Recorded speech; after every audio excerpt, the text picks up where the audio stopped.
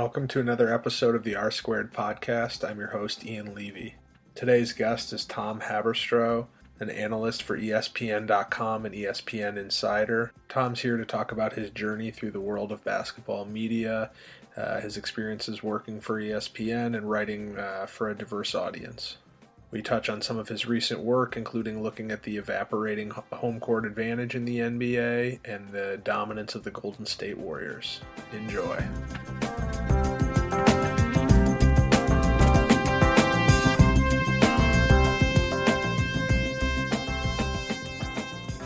All right, how you doing tonight, Tom? I'm doing great, Ian. How are you, man? I'm doing well. Really appreciate you being on the podcast. Got a lot to talk about. But I was hoping we could start with just sort of you and your writing and where you sit in the basketball media universe, because it seems, from my perspective, it seems like you occupy this really interesting niche where you do some work with analytics. You definitely have sort of a strong flair for it in your work, but you also do original reporting. You're at games talking to players, talking to sources and coaches and things like that. And then you also have a really strong understanding of the basketball side, X's and O's, and really understanding what's happening on the court. So I'm wondering if you can talk a little bit about your background and then sort of how those three pieces fit together for you. Oh, man. Well, thank you for the compliments there. I didn't realize I had all those credentials. I just kind of I just do what I do. But it's a long, winding road to get here. I never thought I would live in Miami Beach, Florida. I'm from Connecticut, and I grew up there. And I went to school down south and went to school for economics.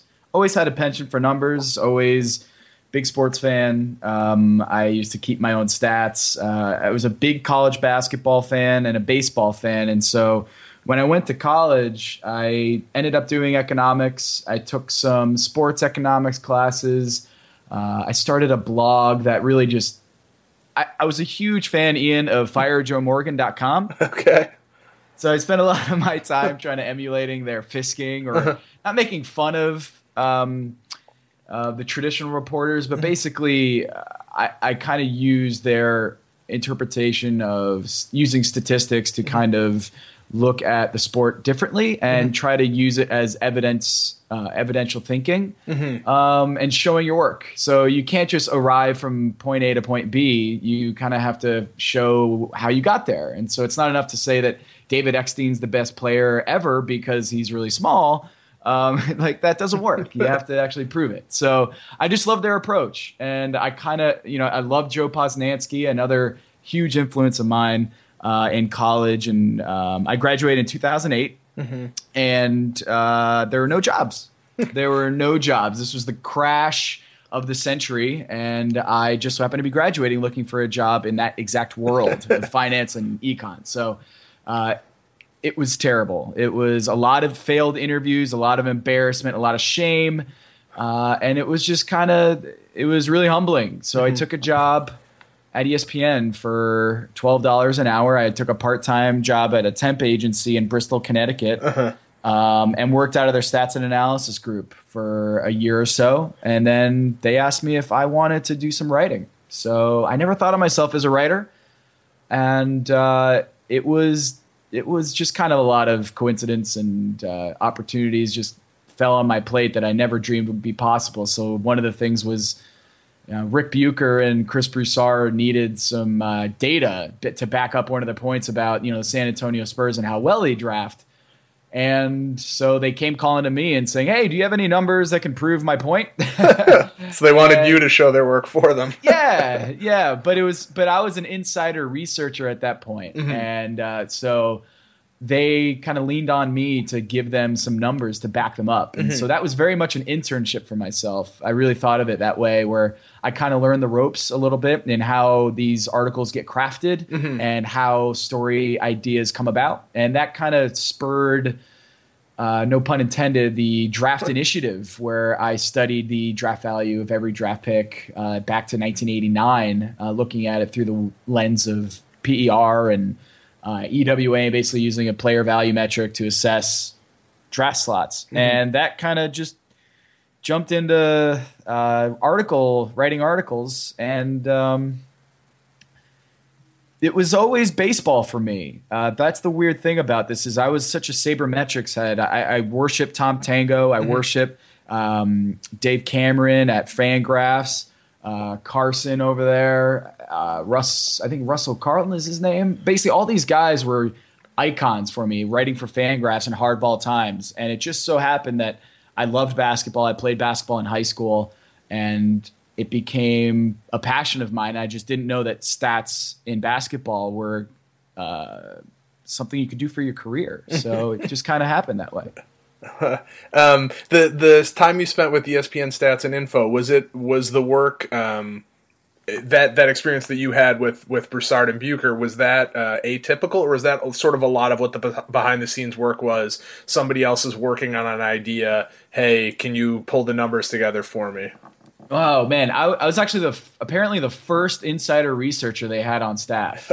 So what happened was I was, Gamecast. You know Gamecast? Yeah. So someone actually is doing that. Like someone is actually inputting that data and watching the games live. Yeah. That was my job. I would watch college football games and sit there and input on this new program that you would that basically you were trained to say, number 37 intercepted the ball and ran to the 36-yard line of the home team, and he passed it. This guy number 12 passed it for 6 yards, first whatever it is. That was my job, was to watch these games and input that data, and it was a very mindless job. But at that Stats and Info group, it taught me so many things. It taught me about fact checking, what we called scrubbing, which is you have to make sure every data point on a box score was correct. So what we would do, Ian, is at 1 o'clock in the morning, our shift was 6 p.m. to 2 a.m. 1 o'clock in the morning, once all these West Coast box scores started piling in, you had to fact check it from the website on ESPN.com, the box score on the website, to what it said from the official box score, which was faxed over from the actual team. So the arena would fax over the official box score, and we would sit there with a sheet of paper and look at your screen and look at the sheet of paper and count, yes, Jason Kidd had 7 assists, and he had 3 rebounds, and 3 offensive rebounds, 2 defensive rebounds, and that equals 6. No, that says 6 total rebounds. It should be 5. We have to change that. So then you go through the whole pipeline.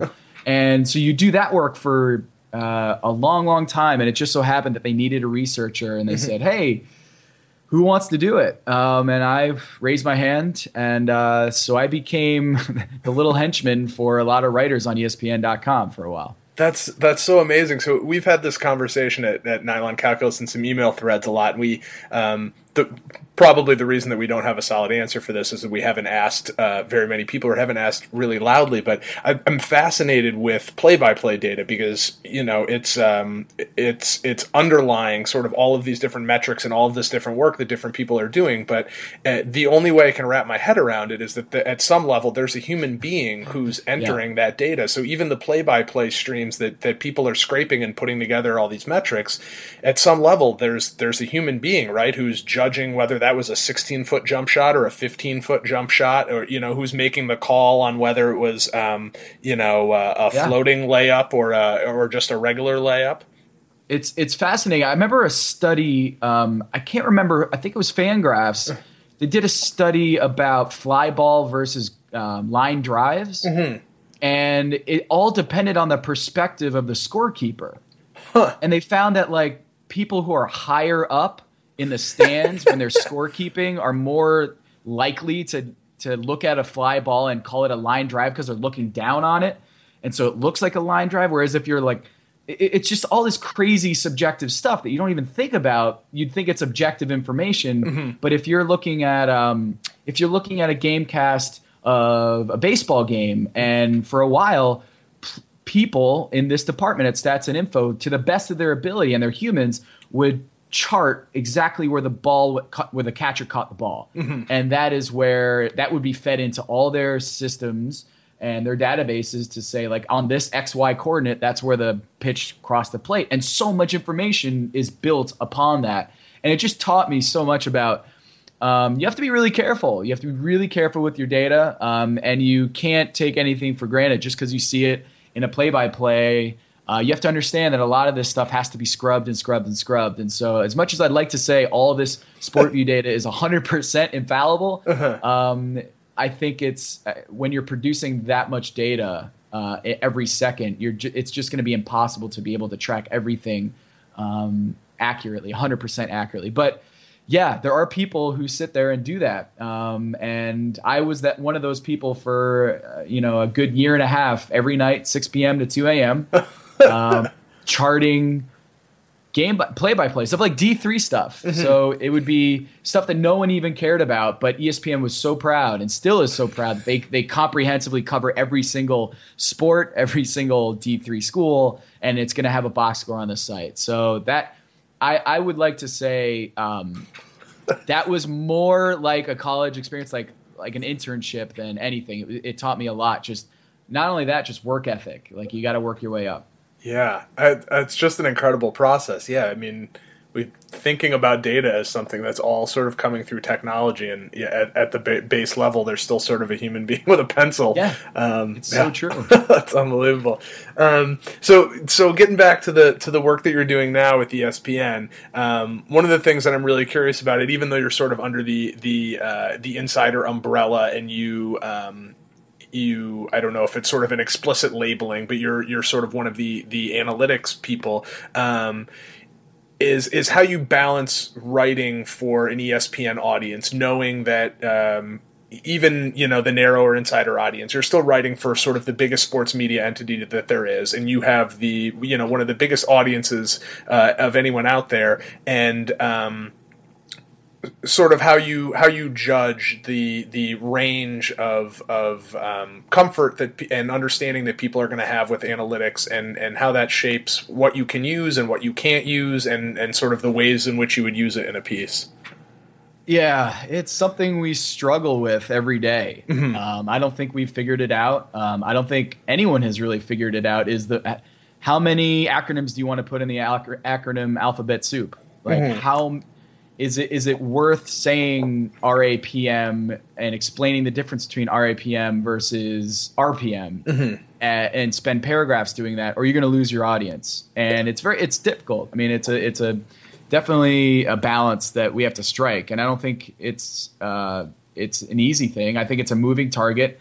Depends on the content as well. So if we're doing like a really in-depth story about numbers, like the home court advantage, we need to bust out some really geeky stuff. We need to fact check a lot of these things and talk about significance tests and get into variability and get into a lot of the stuff you get in AP statistics or in college level statistics. You kind of have to do a little drive-by on that.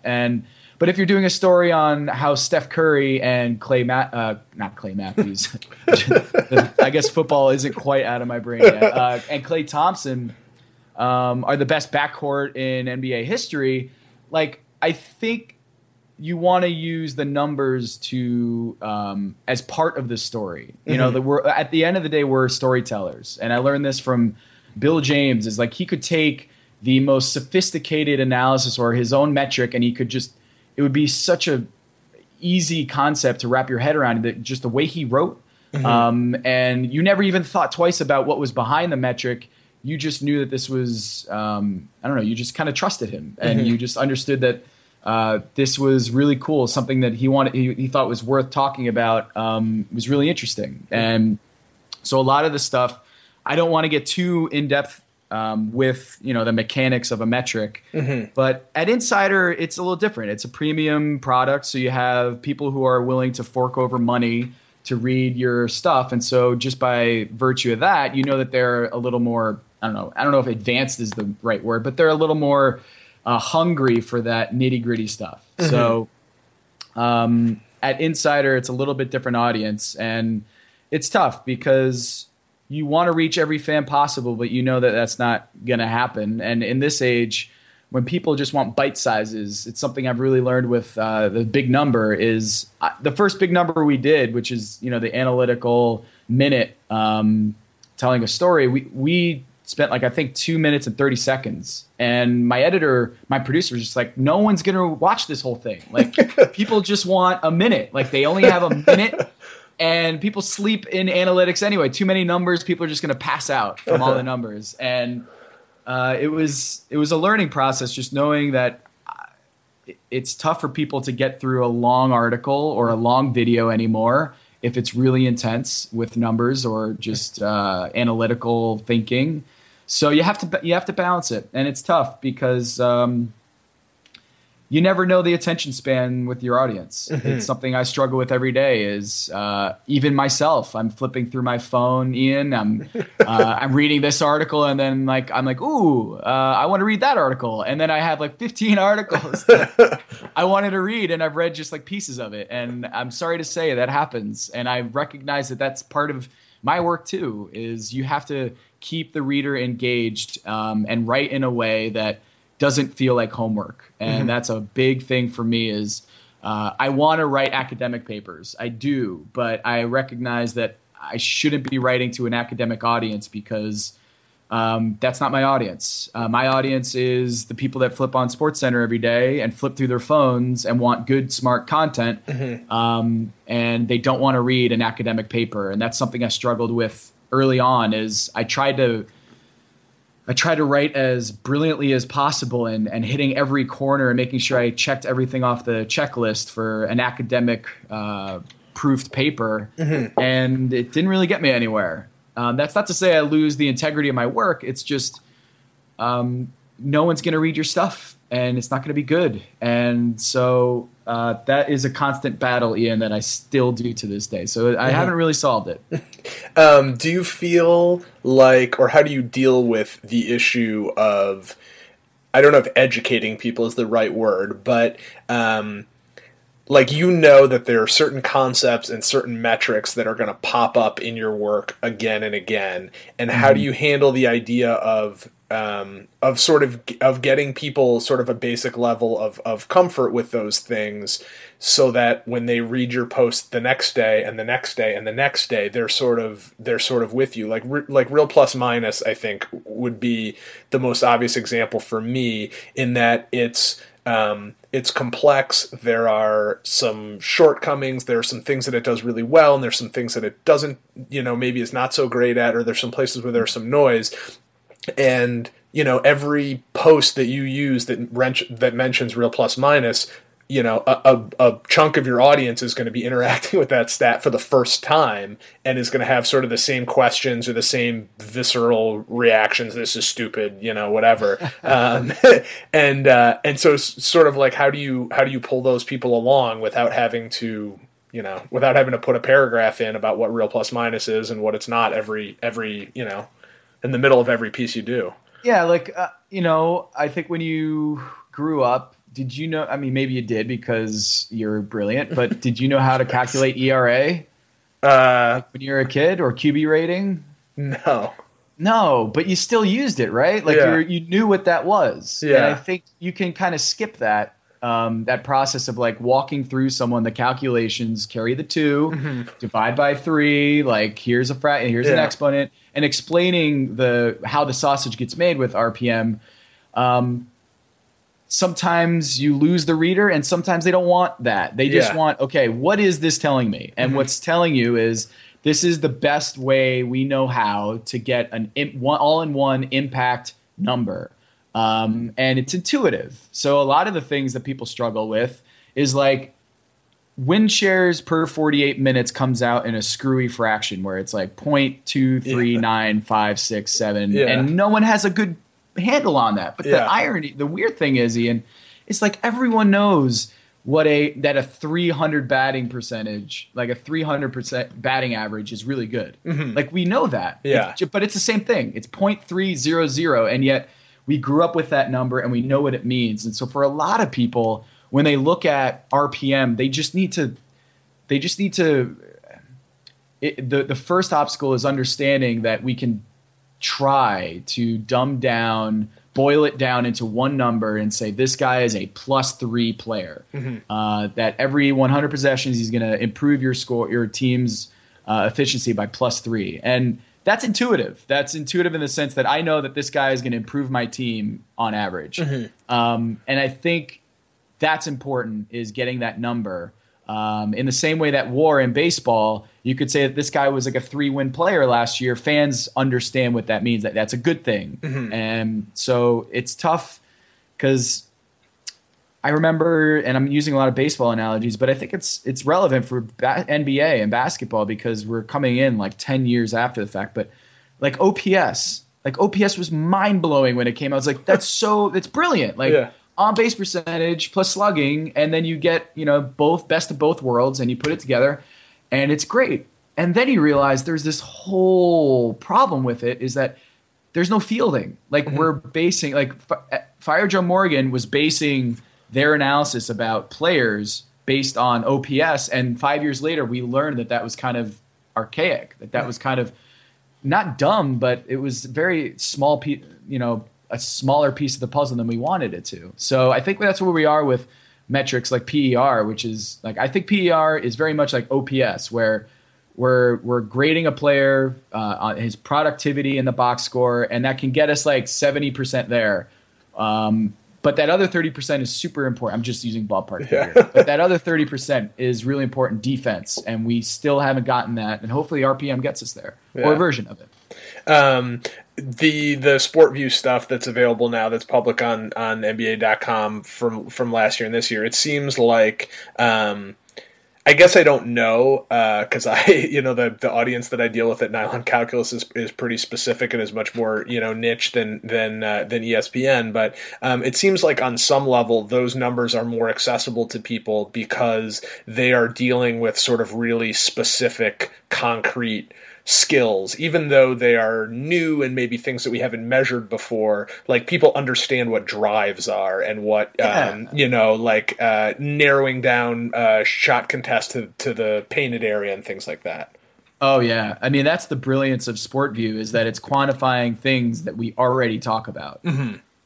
Dribbles, passes, contested shots, uncontested shots, rim protection. These are all concepts that for so long, it was part of the NBA vernacular. And so when you talk to a coach and say, this guy is such a better shooter off the dribble than he is off the pass, like now we can actually put numbers to that and quantify it. And so that's the power of SportView. I mean, we at ESPN, we talk to, we go to games and we cover them and we talk to coaches. And for the longest time, you could just throw these concepts around and say, like, that guy's a good open shooter, that guy's a good driver, that guy's a good kick and driving kick player, that guy boxes out really well, he just makes his teammates better. And there was no proof. Like, you could just say that, and there was no way to back it up. And so for a lot of times, you just believed these things, and they ended up to be false, myths. Is just, you can actually quantify. Actually, when that guy is open, he's a terrible shooter. I remember Mike Bibby in 2011. He got traded. He didn't get traded. He was signed by the Miami Heat mid-season. I remember this like it was yesterday. We were at the practice at the Miami Heat arena, American Airlines Arena, in that yellow gym of theirs, and Mike Bibby's sitting there. And I asked him this question, like, hey, so do you think your three-point percentage is going to get better now that you have all this space in Miami? Like, you were operating in a crunched offense in Washington and maybe not the best offense in Atlanta, and now you got all this space with LeBron James, Dwayne Wade, and Chris Bosh. Like, your three-point percentage is going to go skyrocketing. And he just looks at me and he goes, yeah, I am not a good open shooter. I actually hate being open. I'd much rather have a shot contest than have an open shot. And I was like, no, like that. No, there's no way that that's true. Like, I thought there's no way that a guy would openly admit or think that he was a bad open shooter and that the space was actually going to be bad for him. And turns out, Ian, like, Synergy at the time, there was no SportView at the time, but Synergy, when you looked at it, he was horrible as an open shooter. And when there was a shot contest, he was a better shooter percentage-wise. And it was one of those things that 20 years ago, I would have called that guy's bluff and said he was just trying to be, humble, and he was just trying to say, it's not going to be that easy. But it's true. Like, some of these guys are just weird quirks like that now it's with SportView and Synergy, 5 years ago, you could prove. And it's just kind of remarkable.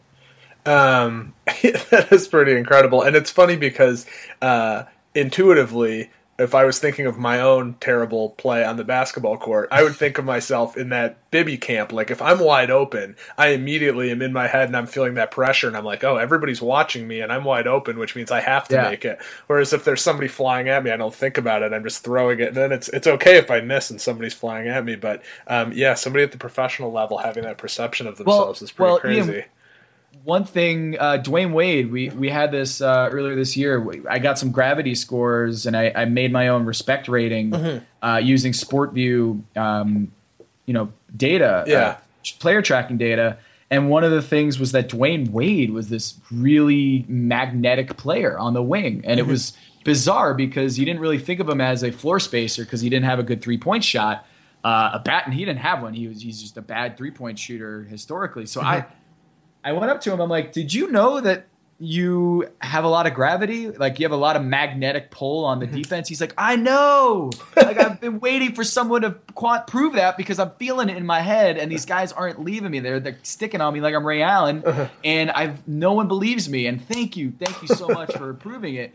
And it's so funny with this data. Players already think like this. Players already think this way, and they are dying for people to confirm their weirdest beliefs because 20 years ago, 10 years ago, 5 years ago, there was just no way to prove or quantify any of these instincts that they had. And for Dwayne Wade, he says he doesn't like stats and numbers, but deep down, if it proves that he's not crazy, he's all about it.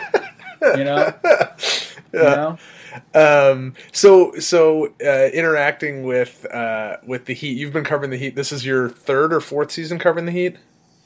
So I've been down here in Miami for 4 years, and I go to pretty much every home game. I don't travel, have not traveled with them, only usually in the finals or in the playoffs while I travel. So I don't specifically cover them. I stopped doing that a couple years ago, but I do go to every one of their games, their home games. So inevitably, I'm very close with a lot of the players there, or at least I talk to them a lot just by virtue of being there a lot.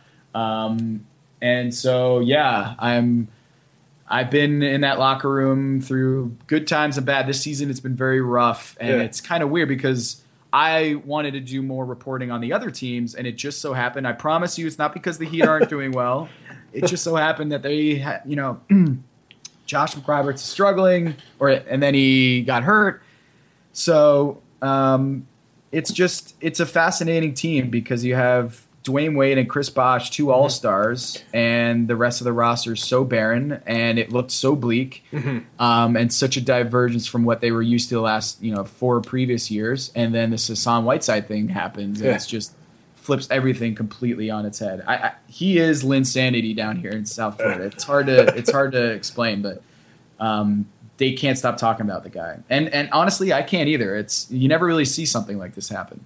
Yeah, it's been fun to watch. And so I'm curious about the Heat specifically because they, with LeBron there over the past couple of years, they were a team who sort of played to some of these sort of analytic concepts. And obviously it's difficult to know exactly what teams are using behind the scenes and exactly which decisions are related to analytics and in what ways and that sort of stuff. But talking with the players there, and I guess you covering other teams as well, talking to players from other teams, are you feeling like players are more aware of analytics, that it's more sort of embedded in what they're doing, or is the general perception that it's still, we play basketball and maybe you guys have numbers that are sort of confirming what we already know or the ways that we already think about basketball?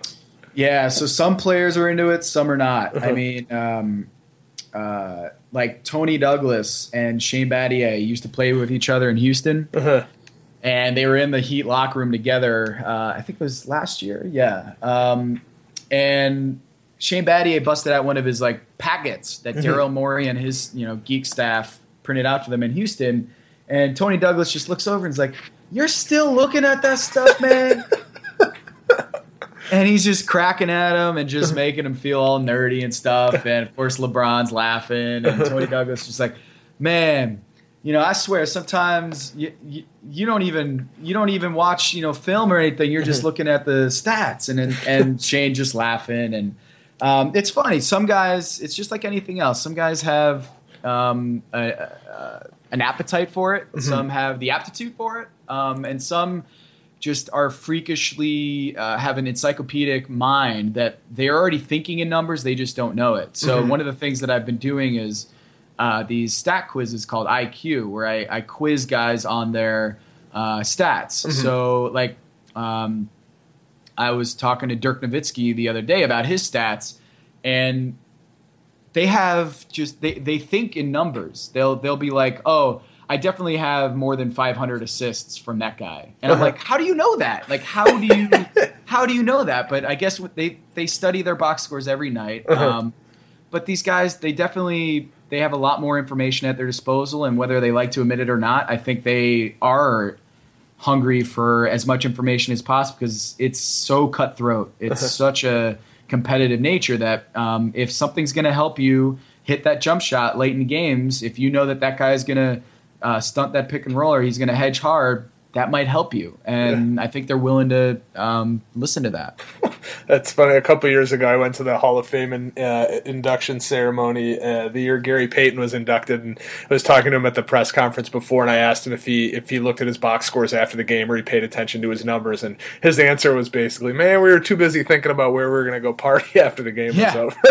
But they looked at it, man. I mean, LeBron James, the guy who seems to think of basketball on a whole nother level, probably doesn't even need a box score because he probably memorizes everyone's stats and as it's happening. He grabs the box score after every quarter and he studies it. Like, these guys for sure live and breathe numbers, whether they, how much they get paid or how much that guy gets paid. Like, they definitely focus on numbers because it's part of their lives and it's part of their livelihood is making sure their numbers look good, because at the end of the day, that's what they're going to be measured against. Covering games, do you sort of have a reputation now with the players as like a numbers guy or a stats guy? Sometimes they'll be like, Shane Battier last year and for the last few years, whenever there was like a stat or something, he'd call my name out and say, Haberstroh, you have that stat? And I'll be like, no, I'm not a robot. But not really, only because there's not really much discussion about stats in a post-game interview. Like, it's more about feelings, and that's the traditional line of reporting is like, when you took that shot in the corner with 4 seconds left, like, what was going through your mind? And it's not really about numbers. So no, my name, I'm not like the go-to like stats like guru in the room, but I've been very fortunate, Ian, that a lot of the guys in the locker room think that way. So Shane Battier, Ray Allen, Chris Bosh, a lot of those guys just think on an entirely different plane than not necessarily better plane, but just think in a way that lends itself to numbers very, very well. So I've been very, very fortunate in that sense. What was the transition like for you going from sort of doing stats and info stuff and research to writing articles to all of a sudden you're at the game and you're talking to players about it?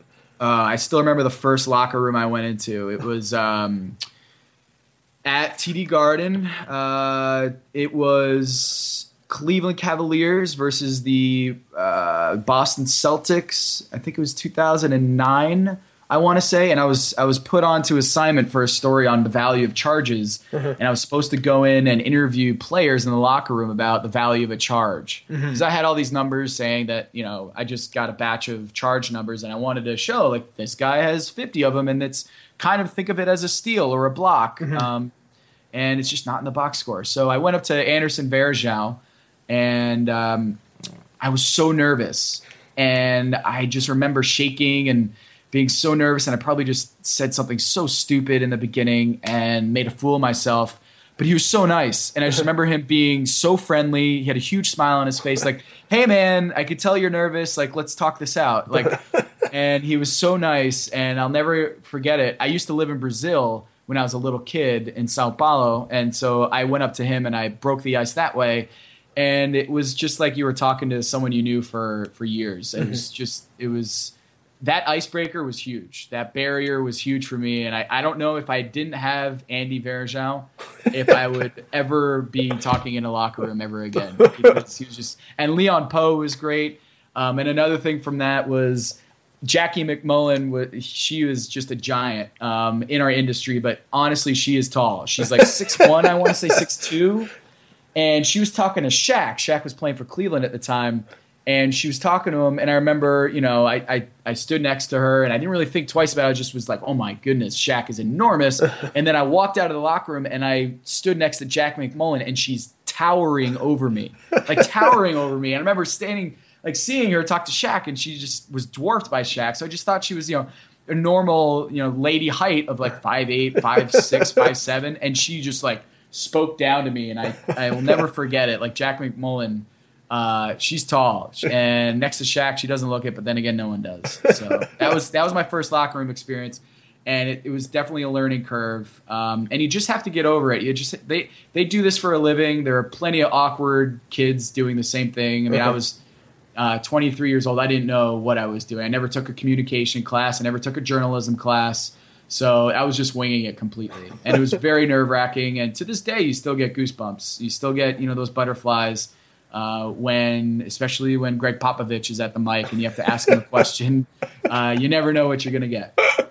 Yeah, I've heard some stories. So I wanted to make sure that we had some time to talk actual basketball stuff too. And I pulled up a couple of things that you'd written recently that I thought were really interesting that I wanted to talk with you about a little bit. And one of the first ones was the thing you wrote recently about the Golden State Warriors and about how good they've been this year. And then one of the most interesting things was that outlier status they have as a great defensive team that also plays at a really fast pace. And so I'm wondering if you could talk a little bit about what the numbers were there. Yeah, so it's just something I've noticed that the Golden State Warriors average 101 possessions every 48 minutes. They're number one in pace factor, and they're also the best defense, and which was just mind-blowing to me because traditionally we like to think of Chicago, grind it out, Indiana Pacers, smash mouth, 82 to 81 games. And here we have a team playing like the D'Antoni Suns and playing just crushing defense, just suffocating defense, and no one can score against them. And you just never see that. And I was like curious, and this is how, Ian, probably a lot of your work goes, is like, I wonder if that's an outlier. I wonder how often that happens. And then you just kind of dig in, and you know, what people don't realize in our line of work with research and stats is you probably run into 9 dead ends before you get to that 10th that looks that you just see it and you're like, oh, it's amazing. I finally found the nugget that I'm going to really dig into and try to tell this story. And that was one of them was, initially I thought it was weird to have a number one fastest team and a number one defense. But I didn't realize quite how historic it was until I dug into the numbers and found out that we had never seen this before, that a number one pace factor, the fastest team in the NBA, has not been the number one defense ever. And there's a negative correlation. And so our audience probably understands what that means. But typically when you have a fast team, that means they're a crap defense. And when they're a good defense, they tend to be a slow offense or a slow paced team. And not the case with the Golden State Warriors. They're in their own league right now. And it's funny because this is sort of like the extreme and most perfect example of why we look at stats per 100 possessions instead of per game, is the idea that per game totals are affected by pace. And so a team that plays at a slow pace but maybe is not that good defensively, will have low points allowed per game totals. And so this is sort of like the perfect example skewed in the opposite direction where their defense is actually really good and it maybe doesn't look that great by per game numbers. Yeah, I think, let's see, I think they're 17th in opponent points per game. So you would never look at that and say, oh, that's a great defense. And I guess I should have gone into that a little bit more. I think in retrospect, I should have gone in how pace can inflate, per game numbers. But I do think that when you watch the Golden State Warriors and a lot of our readers watch the game, they know that they got great defenders, and it's not just about that they allow 99.8 points per game. It's that they have Draymond Green switching on everything, stealing that ball, using great hands, getting into the passing lane, screaming at the top of his lungs what kind of coverage they're doing. Andrew Bogut is just plugging that paint, being so smart, being really dirty. And you have Klay Thompson, who's just so sound, so fundamental, and so long. He's 6'7", playing at the 2. You just people don't realize that. It's the same reason why people underrate Kyle Korver, the other K. Kyle Korver is a much better defender because of his length, and he's able to move his feet. And so they just got an awesome defense, and that's a story that needs to be told. Is coaches? I spoke to a couple of them before I did the story, and they said, "Man, it is so hard to do. It is so hard to do to get people to buy in to playing with a high energy on defense and a high energy on offense." It takes the right personnel, and it takes the right chemistry, and it takes the right leadership from the coaching staff.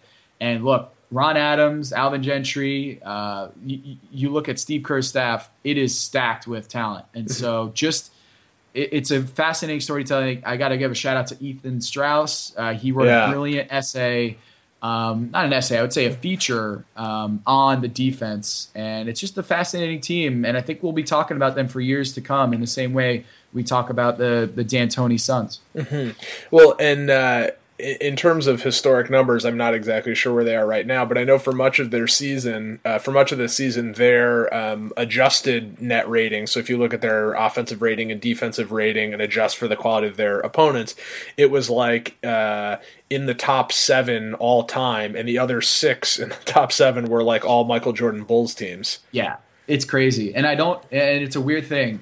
People don't believe until they see it. They don't. Seeing is believing in the NBA, very much so in any sport, is they won't believe that they're actual title contenders until they actually do it. You know? It's weird. You can spit out all the stats that you want and all the research and point out that the last 6 teams that were as good in point differential, they all won the title or whatever it is. And people just can't wrap their heads around that this team that plays at a fast pace and has this weak ankled, point guard who looks like a high schooler out there is a juggernaut. It's just hard for some people to wrap their heads around it. But for sure, analytics or numbers or anything that we do right now with these numbers, they're out to prove that these Golden State Warriors are legit. And you ask opposing teams who get blown out by them every night, they are absolutely legit. So I want to get your opinion, too, specifically on Draymond Green, because he's sort of been a breakout star this year, especially sort of for people who pay attention to analytics, because his, things like his real plus-minus are really, really strong. And so I'm wondering, I just was thinking about him and the defensive mold that he fits in and how like when you have a player who can sort of slide back and forth between the 3 and the 4 like he does, usually the versatility or usually the combination of sort of skill, versatility, and size is always about the offensive end. And when you have those 3-4 tweeners, it feels like the question is inevitably who are they going to defend and can they defend one or both of those positions effectively? And it seems like it's so rare to have a player like him who can actually slide back and forth between both of those positions and defend them both really, really well, at an elite level. Yeah, it's one of those kind of the holy grail of analytics right now is quantifying versatility and being able to defend multiple positions. Correct me if I'm wrong, I don't think we've really gotten a good handle on it. Am I right? No, I don't think we have either. Yeah, so like a couple years ago, I remember the Miami Heat were trying to push LeBron James as Defensive Player of the Year candidate, or for the award, I should say, and their whole thing was 1 through 5. Eric Spoelstra coined 1 through 5 that he can guard 1 through 5, and that puts him above everyone else because that versatility unleashes all his power defensively, and it causes them to be such a more high impact, high leverage defense. In the same way that Draymond Green, the ability to go from guarding Zebo to guarding Chris Paul night to night is just so hard. It's so hard. Not just the ability. Plenty of players could probably do it, but no one really wants to do it. Like nobody really wants to get their, the ankles broken by Chris Paul or Russell Westbrook. Like no one really wants to guard those guys because it could be embarrassing. You could be put on your ass. And you could be on Vine, and the GIF is going to be all over the internet in 3 seconds because you decided you thought you could guard, John Wall at the top of the key. And Draymond Green is totally cool with that. He's up for the challenge. So in the same way that Sean Marion could do it, Ron Artest, the guy you could bang down low and guard point guards in his heyday. Those guys are super valuable, and I think when you see Ron Artest win a Defensive Player of the Year award, I think Draymond Green's right there. He would be my pick for Defensive Player of the Year right now. As much as I love Tim Duncan, he is Draymond Green's my pick. Do you think he realistically has a shot at winning? I mean, that's sort of a whole separate question. How many articles can Ethan Strauss write about it? I don't know. It's interesting. I think we are. I would like to say that we're getting a better grasp of guys like him, and so the numbers and RPM and defensive plus minus that can help us get there. And hopefully he gets his due because he has been amazing this season, and players hate going against him. So I don't think he's going to win it.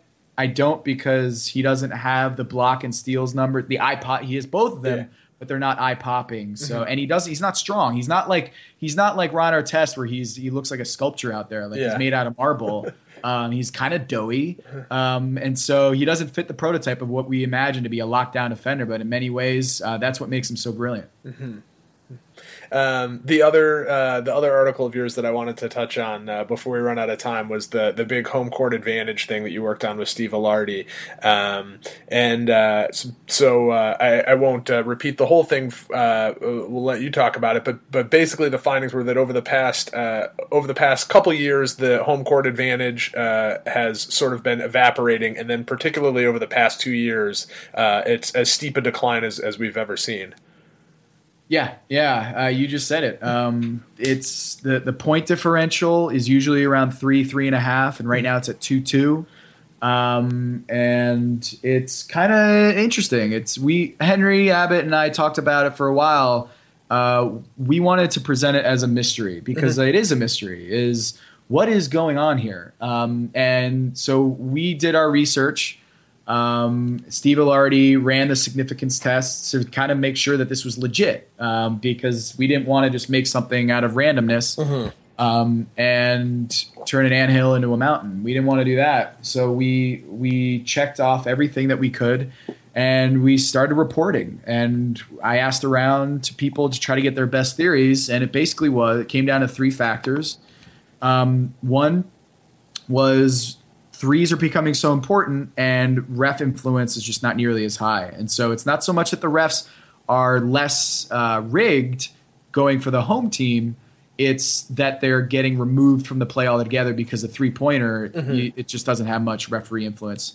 So that was a big thing. Another was rest, and basically the visitor disadvantage is disappearing. So instead of thinking of it as the home court advantage, think of it as the visitor's disadvantage when you're sleeping on the road in a coach seat. It's just so different than being pampered on these planes.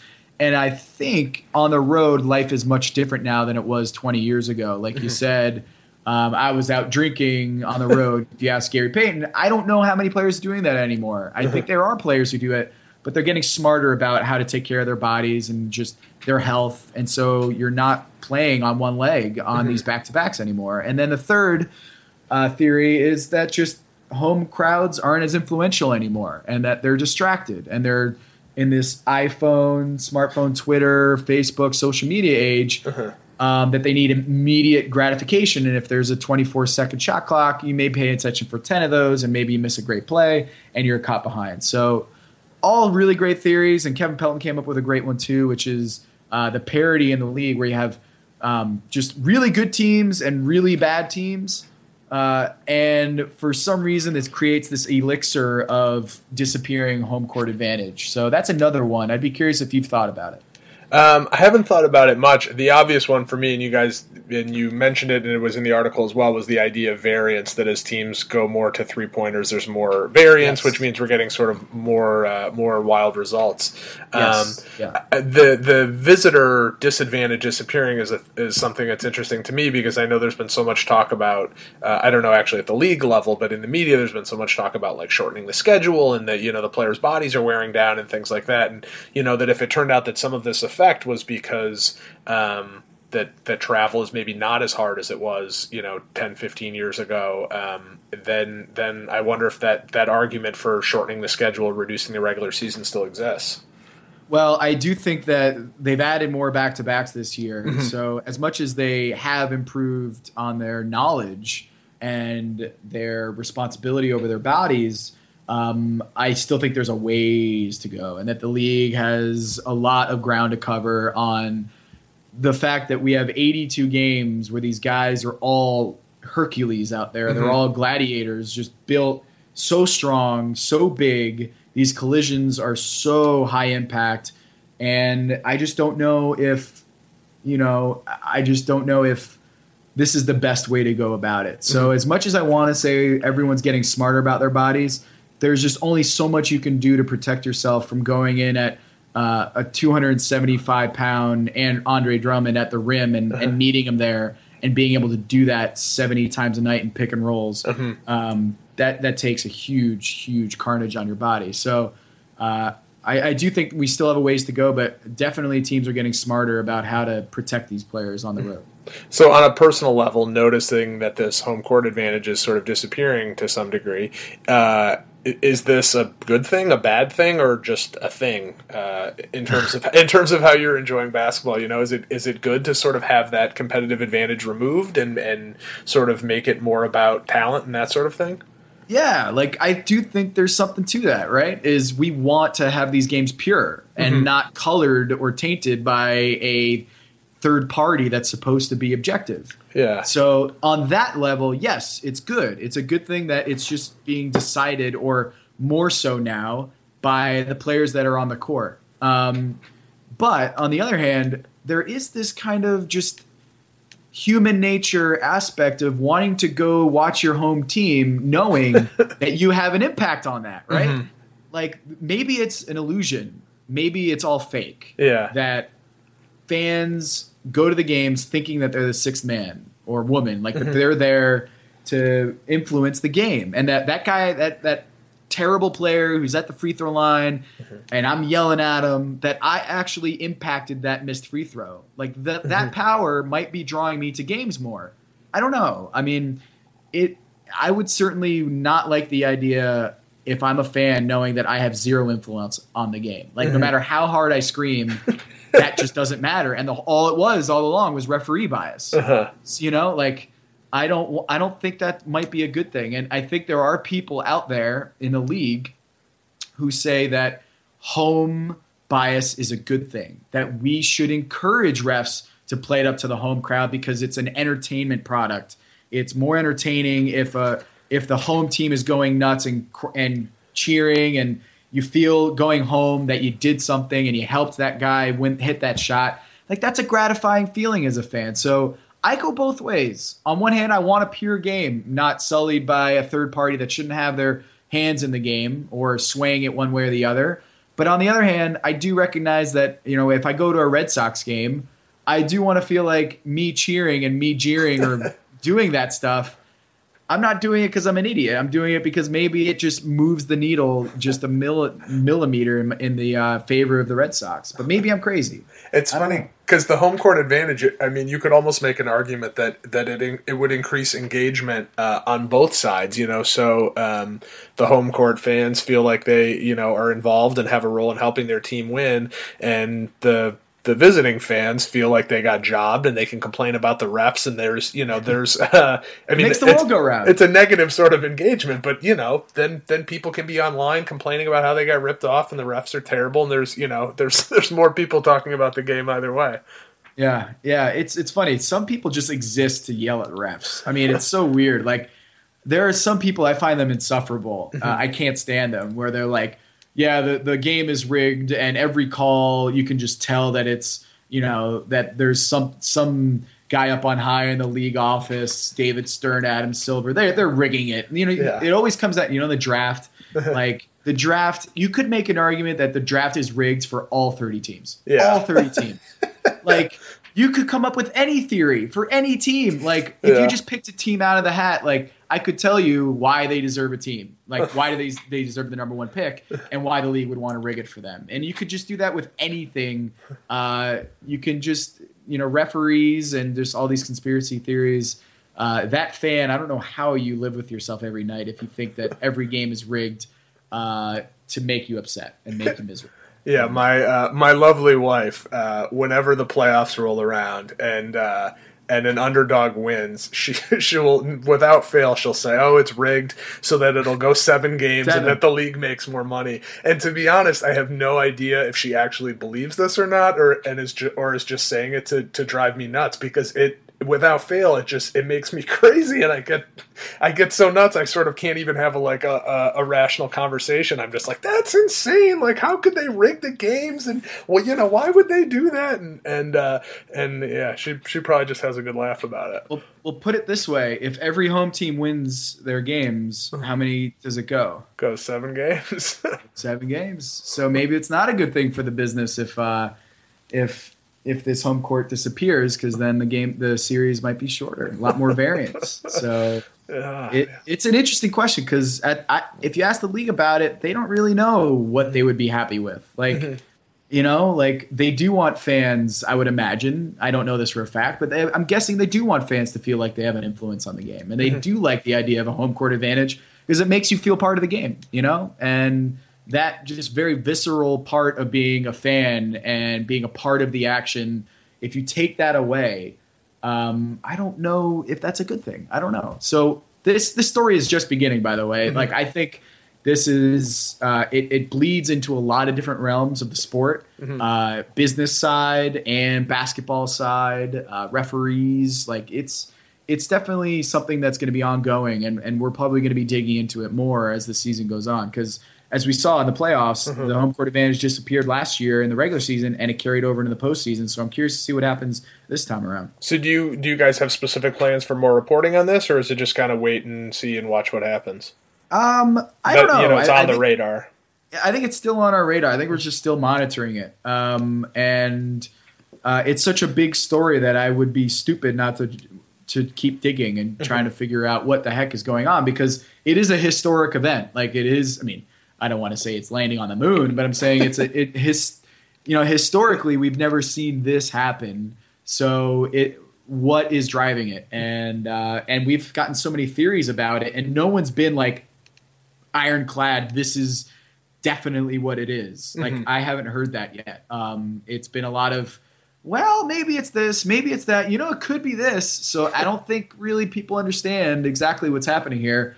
And so we're kind of leaving it up to the readers too, and everyone out there to kind of voice their opinion on what they think is happening, because I don't really know exactly what it is. Did you, growing up in Connecticut, did you grow up as a Celtics fan, and do you still have an emotional relationship with the team, or has writing sort of stamped that out? What's funny is I grew up a huge college basketball fan. I was a huge Tar Heel, UNC Tar Heels fan, because my grandparents lived in North Carolina and would always give me clothes. Like, for Christmas, I would get like the ugliest hat you could ever imagine. And I wore it, and I loved Carolina blue. There's just something about it that I loved. And let's be honest, they had so much history, Michael Jordan, that it's very hard not to like them. But I was a much bigger college basketball fan than an NBA fan. And where I lived was New York Knicks country. And so I didn't grow up a diehard Knicks fan. I actually grew up a Celtics fan, but it was not nearly as strong as it was for college basketball. And so when I got to the NBA and covering the NBA, I didn't really have much fandom to kill to make myself objective. It was more just like, I love this game, I love basketball, and I love all these players playing at the highest level. So My dad grew me up as a Red Sox, Celtics, and did not care for football, so he let me choose my football team. And at the time, I really liked the Giants. So the New York Giants, I'm this weird like hybrid bastardized fan where I'm a fan of the New York Giants, the Boston Red Sox, and the Boston Celtics. But of all three, the one I'm most diehard about is the Celtics. I mean, not Celtics, the Red Sox. I'm all about the Red Sox. Yeah, that's a pretty scandalous I know it's group tough. of teams to root for. But Connecticut is that way. Like Connecticut it's part of living in Connecticut that is so weird is that half the fans hate each other because half the state is divided at Hartford and down. I grew up in a town that was like 95% Yankees fans and 3% Mets fans, and 2%, other. And so I was in that other group, and it really hardened me because 2003 was just the worst. And so I was afraid to go to school the next day. I was in high school. I'll never forget it. Senior year in high school, I had to wear like a Yankees jacket because they lost. Just so that scarred me, but it made 2004 all the more sweeter. So one of my best friends from college grew up in New Jersey, right outside the city, and his wife was from a suburb of Boston. And when they were planning their wedding, I don't know if it was sort of explicit or if it was just implied, but pretty much his family was like, "We're not going to a wedding in Boston," and her family was like, "Well, we're not going to a wedding in New York City." So they got married in New Haven, Connecticut, because it was like halfway in between. Right there on 95 where the Yaleys are. New Haven. The New Haven Ravens, I believe, were the baseball team back in when I was growing up. New Haven, the home of the best pizza in the country, at Pepe's is Pepe's Pizza. That's New Haven. If you're ever in New Haven, go grab some Pepe's for sure. Check it out next time I'm through there. So last question, won't take up too much more of your time, but I've always sort of finished with this when I have people on the show for the first time. I'm always curious about what people watch when they're watching a game, and for you who's at games and I assume also watching from home frequently, what do you pay attention to during the game? Are you thinking, as somebody who works with stats, are you thinking about statistics and statistical storylines as you're watching the game? And then maybe how does what you watch at the game in person vary, from when you're at home on your couch? Where I really dork out about, like I get really dorky about it, is watching coaches. Because it's this kind of, we always talk about the players, and yet you have this conductor on the sidelines trying to get them to do what you want. And they're barking out all these orders that you just don't hear on TV. And so it's this whole in-person experience that you can't get from watching at home, is what the coaches are saying, which coaches are saying it. And it's this whole like ballet act that, this guy shouts out the defensive orders and this guy shouts out like motivational things to their players. So when I'm at the games, I try to pay attention to the coaches as much as possible, because I feel like you learn a lot by what they're screaming out, what matters.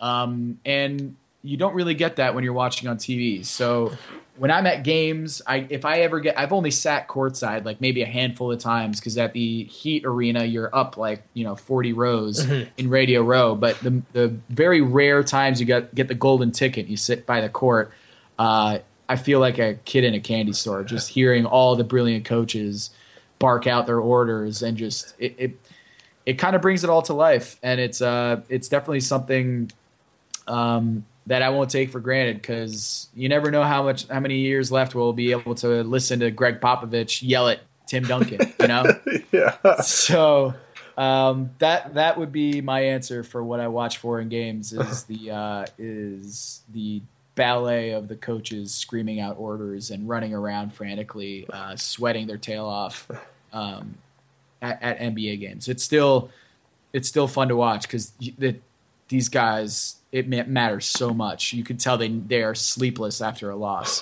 Even after a win, they are thinking they got lucky and everything is going to just fall apart in their next game. So you really, when you're at games, you really have an appreciation for how hard these coaches work. Well, that seems like as good a place to stop as any. Tom, thank you so much for making the time for this. I really enjoyed it, and hopefully we can have you back on again, maybe as we're getting closer to the playoffs. Awesome. Would be more than happy to, and go Sox.